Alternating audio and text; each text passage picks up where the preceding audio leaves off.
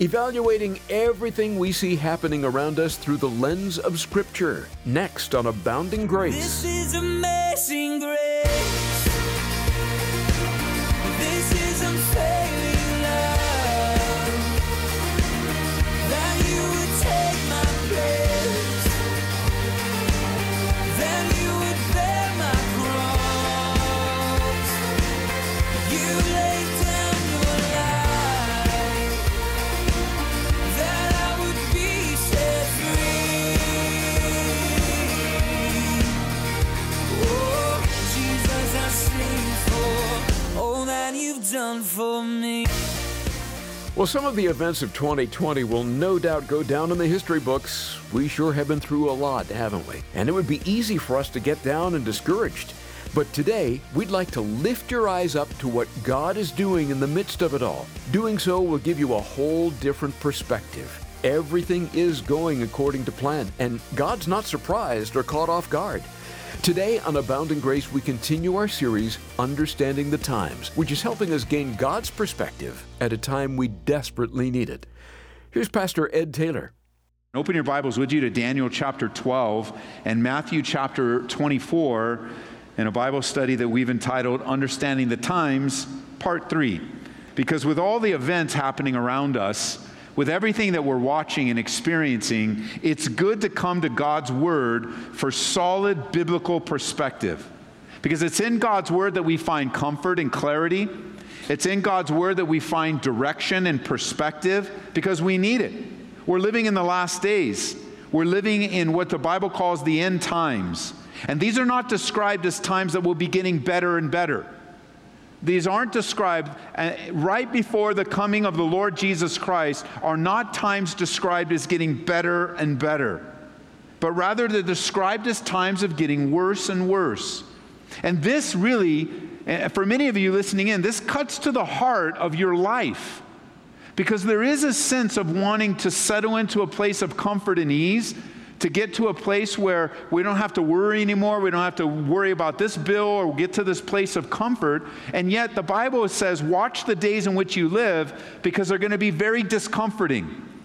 And you know that the natural knee-jerk response when discomfort comes is to scramble for comfort, to scramble to control things. But that takes us outside of the will of God. Remember, in our time last time, we were introduced to this group of men known as the sons of Issachar. And in 1 Chronicles chapter 12, remember we're studying from the New Living Translation. In 1 Chronicles chapter 12, verse 32, it says, "And from the tribe of Issachar there were 200 leaders of that tribe and their relatives." And I love this. It says, "All these men understood the times and the signs of the times and knew the best course for Israel to take." They were uniquely careful in seeing and understanding the times in which they lived and walked. And they responded in wisdom with a response and knew how to lead others. They were able to see what was happening and take the mantle of leadership and help choose the right course in light of the times. I think it's exactly what Jesus expects and expected from those that he taught, from the religious rulers of the day, for the people and followers of God, both then and now. Again, let me read to you in Matthew chapter 16, verse 1. So powerful.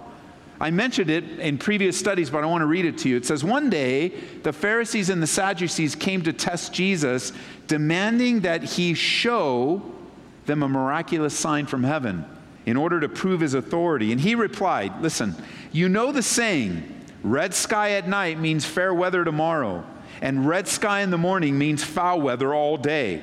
You know how to interpret the weather signs in the sky, but you don't know how to interpret the signs of the times." It was a rebuke. You know how? During our time of worship, we just heard a loud noise on the roof. You guys hear that noise? Did you think people were playing up there? Anybody conclude they were playing football on the roof? Yes or no? Anybody conclude they had a baseball game up there? The Dodgers getting ready for the season? Anybody conclude that? No. Did anybody conclude anything other than it was raining? So you know how to interpret the sound on the roof. Do you know how to interpret the signs of the times? Are you able to see what's happening and be ready with the right biblical conclusions that will move you into action where God desires you in this culture?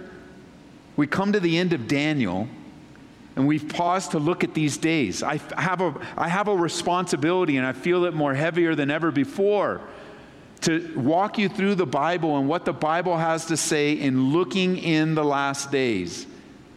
To give you a desire to know and understand, so that the course of your life will be directed in light of the times. And the course of your life will be directed for you and for your family and for your children, your grandchildren, your great-grandchildren, for your neighbors and your boss and your co-workers.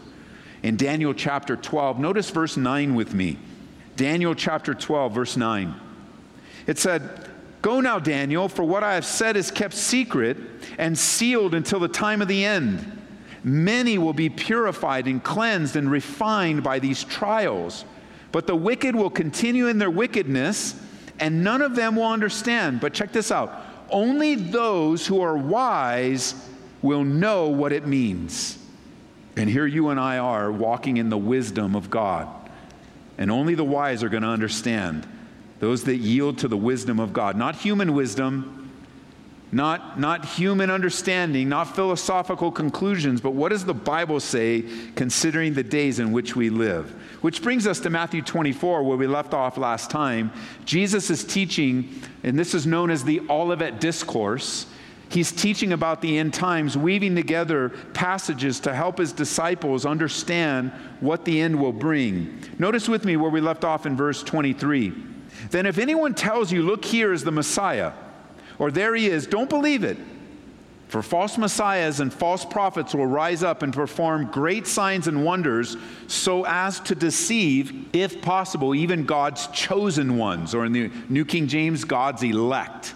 And we looked at last time the distinction between God's elect, and to see context is how you will interpret that. So notice he says that even God's chosen ones will be deceived. "See, I have warned you about this ahead of time." One of the things you're going to see in the end times is false teaching. There'll be a rise of false prophets and false teachers leading up to and even including in the Great Tribulation period. They will show great signs and wonders in order to deceive. Jot it down in 2 Thessalonians chapter 2, verse 9. "This man will come to do the work of Satan with counterfeit power, signs, and miracles." Jot it down as a cross-reference beginning in Revelation chapter 13, verse 11. It talks about lying signs and wonders. How important it is that we know that when you see a miraculous sign, make sure that you recognize that it leads you to a true worship of God and not the worship of false teaching, because there is a stream of teaching, false teaching within the church today that actually is looking for miraculous signs. Looking for they call it the signs and wonders movement, but it's been called all sorts of things. And not every miraculous sign is always from God. Satan is a deceiver. The devil is a liar and can duplicate signs, even unwisely, as we see beginning in the book of Exodus with Moses and Pharaoh. The signs and wonders and miraculous work of God that exists today has to match with the Word of God. There needs to be the fruit of a ministry and the doctrine. Listen, church, you need to understand in the last days, you don't follow signs and wonders. You follow the God of signs and wonders. And God has authoritative, sound doctrine. Doctrine sounds like a heavy word, but it simply means teaching. So when you hear the phrase sound doctrine, you could restate that as right teaching. And because there's some kind of sign or there's some kind of popularity that, hey, we've seen this and this is happening over here. Why don't you come to this thing at the Pepsi Center? Come to this thing to our church. There's a new guy in town. He's going to bring signs and wonders. No. What about the doctrine? What do they teach? Because there can be lying signs and wonders. Does what they say line up with the Word of God? Then notice he says, verse 26, "So if someone tells you, 'Look, the Messiah is out in the desert,' don't bother and go to look. Or 'Look, he's hiding here,' don't believe it. For as the lightning flashes in the east and shines to the west, so it will be when the Son of Man comes. Just as the gathering of vultures shows that there's a carcass nearby, so these signs indicate the end is near. Interesting. The second coming of Jesus Christ will be visible.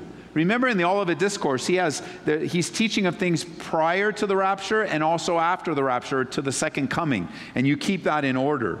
And prior to the second coming will be visible to the eye.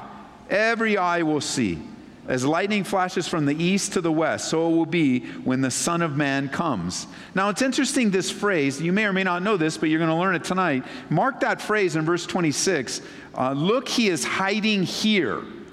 If you ever hear anybody say to you that Messiah has come and he's hiding or he's hidden, don't believe him. And you say, well, why, Ed?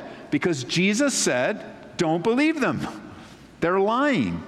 And you go, come on, Ed, would anybody ever say that? Well, it's interesting that the Jehovah's Witnesses were predicting that Christ would return in 1917, and that he would return in 1917 and establish his kingdom then. They even bought a mansion for him in San Diego to live. And they tried to deed it to Abraham and David because they believed those men would be also returning with Jesus Christ. And you may understand, you may come to know that 1917 has come and gone. And the return of the Lord has not happened. No Jesus, no David, no Abraham. And in order to recover from this obvious false prophecy, they said that Jesus returned secretly. How convenient. He returned secretly in a secret chamber. And today, they claim, now they don't make this an open claim because they've changed over the years in how they communicate this, but they claim to have Jesus in a little box in their headquarters in New York. And he's ruling now in this blissful world from the box in New York. What did Jesus say? Jesus said, if anyone says that the Messiah has come back privately, don't believe him. Why? Because it says when he comes back, it's going to be very visible. As far as the lightning flashes from the east and shines to the west, so it will be when the Son of Man comes. The coming of Jesus Christ will be visible, physical, and geographical. The coming of Jesus Christ will be visible, physical, and geographical. Just as you can see lightning flash, so will the coming of the Son of Man be. Let me give you some scriptures you can write down as cross-references. Acts chapter 1, verse 9. Daniel chapter 7, verse 13. Revelation chapter 1, verse 7. All speaking of a visible, physical, geographical second coming of Jesus Christ that ends the Great Tribulation period and begins the millennial reign of Christ.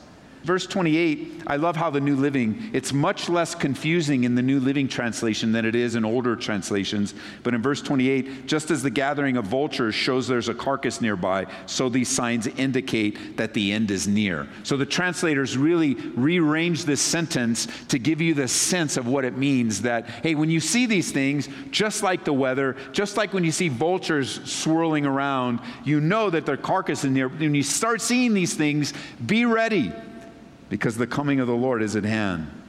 It's interesting that here we are as we find ourselves in a place of great anticipation that there are so many things that are trying to get our eyes off of the coming of the Lord, off of his soon return, which really gets our eyes off of the promises of God.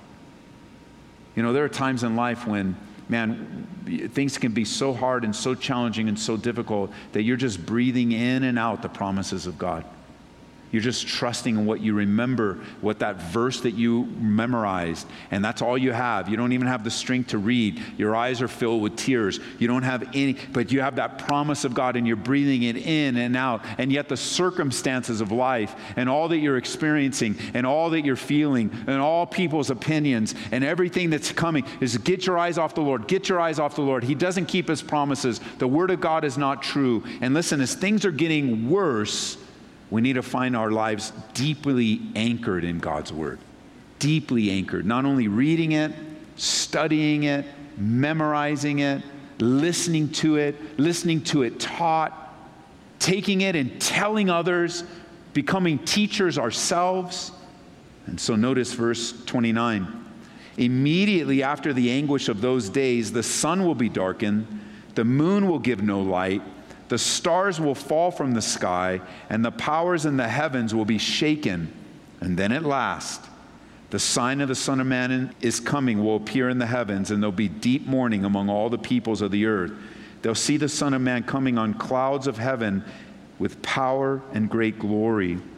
And he will send out his angels with the mighty blast of a trumpet, and they'll gather his chosen ones from all over the world, from the farthest end of the earth and from heaven. So the 7-year Great Tribulation period is over and ends with a series of cataclysmic events. The Bible says that Jesus will put his foot on the Mount of Olives, and a great river will develop. And the nation of Israel will be there weeping and mourning, and they'll ask about his wounds.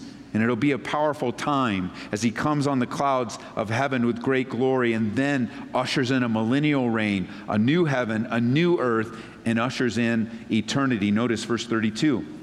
Now learn a lesson from the fig tree. When its branches bud and its leaves begin to sprout, you know that summer is near. Again, I love this about Jesus before we get to the rest of it. He builds upon the fact that it's like he's saying, you can tell about a tree and you know about it. And you know about the weather and you know about it. And you can even see birds, vultures flying around, and you know why they're there. You know why they're gathered. And then what will Jesus do? He'll walk through and he'll say, you see these flowers? Look how beautiful they are. God has clothed those flowers just like Solomon. And he talks about, hey, you know the guy that's sowing seed? You know the guy that's watering seed? He looks out at the people and he says, I want you to see and keep your eyes on the harvest. And he's using things that are very normal and natural in his teaching. He's relating to you and to me in things that would be normal and natural. And that's a great skill to develop when you're talking to people. And it requires a great commitment to listen and learn about someone so that you can connect the gospel to their lives. It's not very difficult just to find out about someone and where they're coming from, what their background is, do a little listening, and then connect the gospel to them. And it's so simple. So he says, you guys know about the fig tree. When its branches bud, this is verse 32, leaves begin to sprout. You know that summer's near. In the same way, when you see all these things, you can know his return is very near, right at the door. I tell you the truth, this generation will not pass from the scene until all these things take place. Heaven and earth will disappear, but my words will never disappear. Learn this parable about the fig tree. You know, in 1948, something remarkable happened. A nation was rebirthed according to the Word of God. For almost 2,000 years, this nation was not in existence, and people were scattered. And then suddenly, almost immediately, we find the rebirth of the nation of Israel, just like the Bible predicted. This is where I want you to hold your place. Let's go over to Ezekiel. That's going to be to the left. Ezekiel chapter 37. The nation of Israel was reborn. And it is something that perhaps we take for granted today, but it is a significant biblical prophecy that has been fulfilled. And notice with me in Ezekiel 37, beginning in verse 1. Ezekiel 37, that's back by Daniel, in verse 1.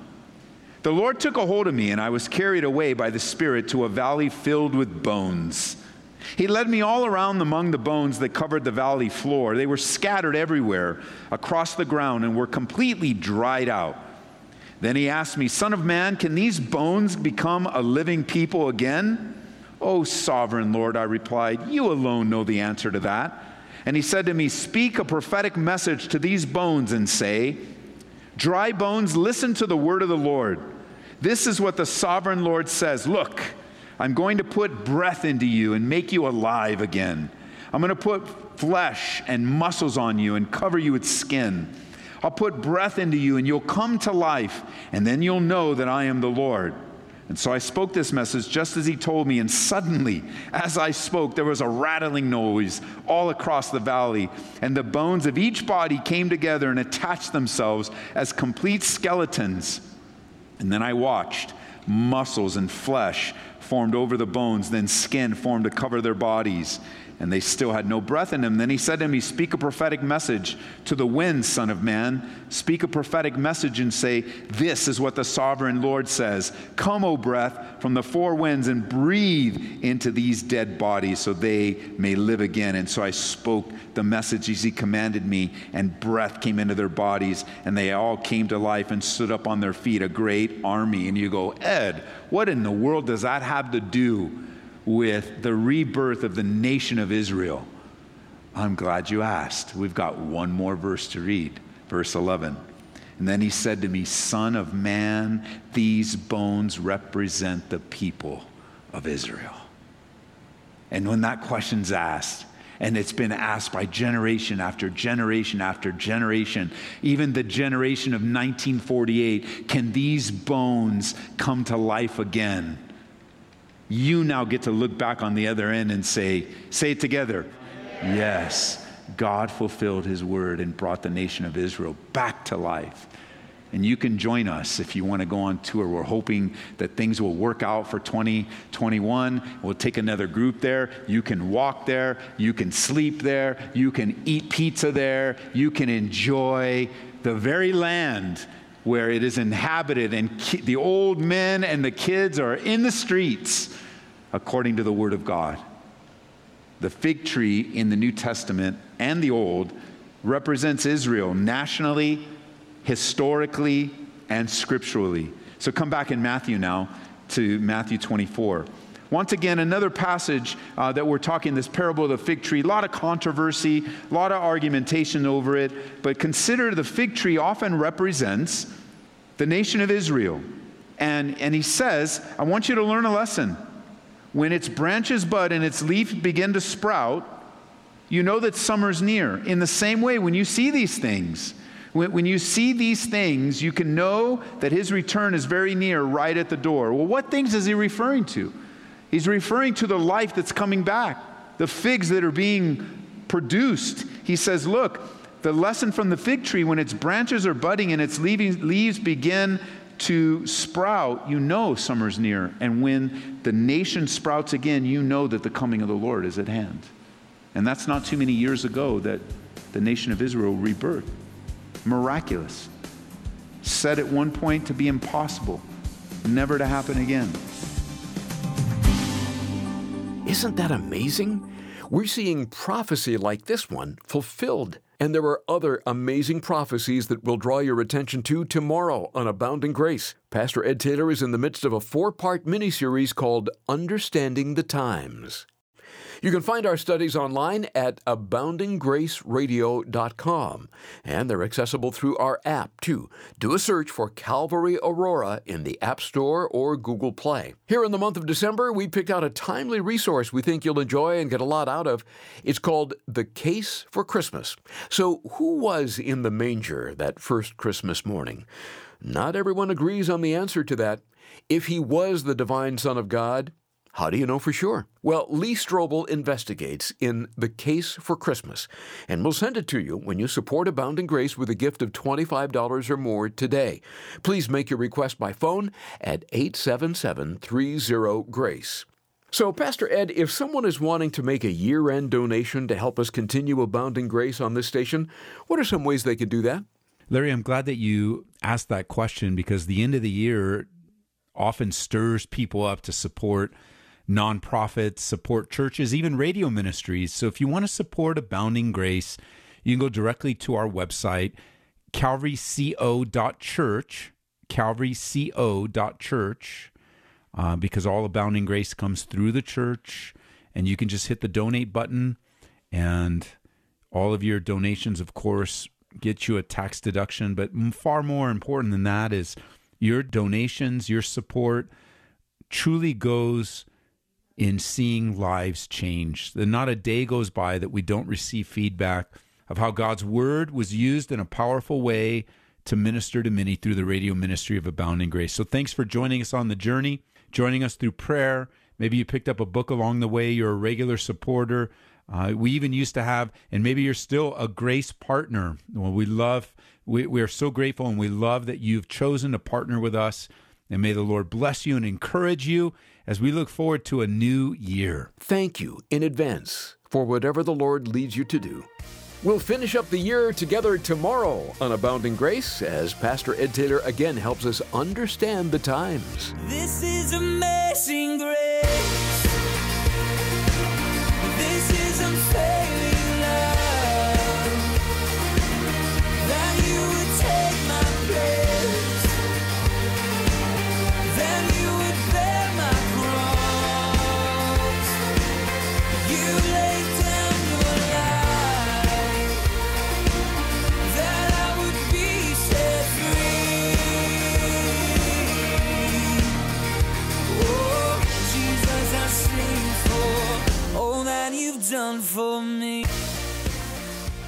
Abounding Grace is brought to you by Calvary Church, Colorado, here in Aurora.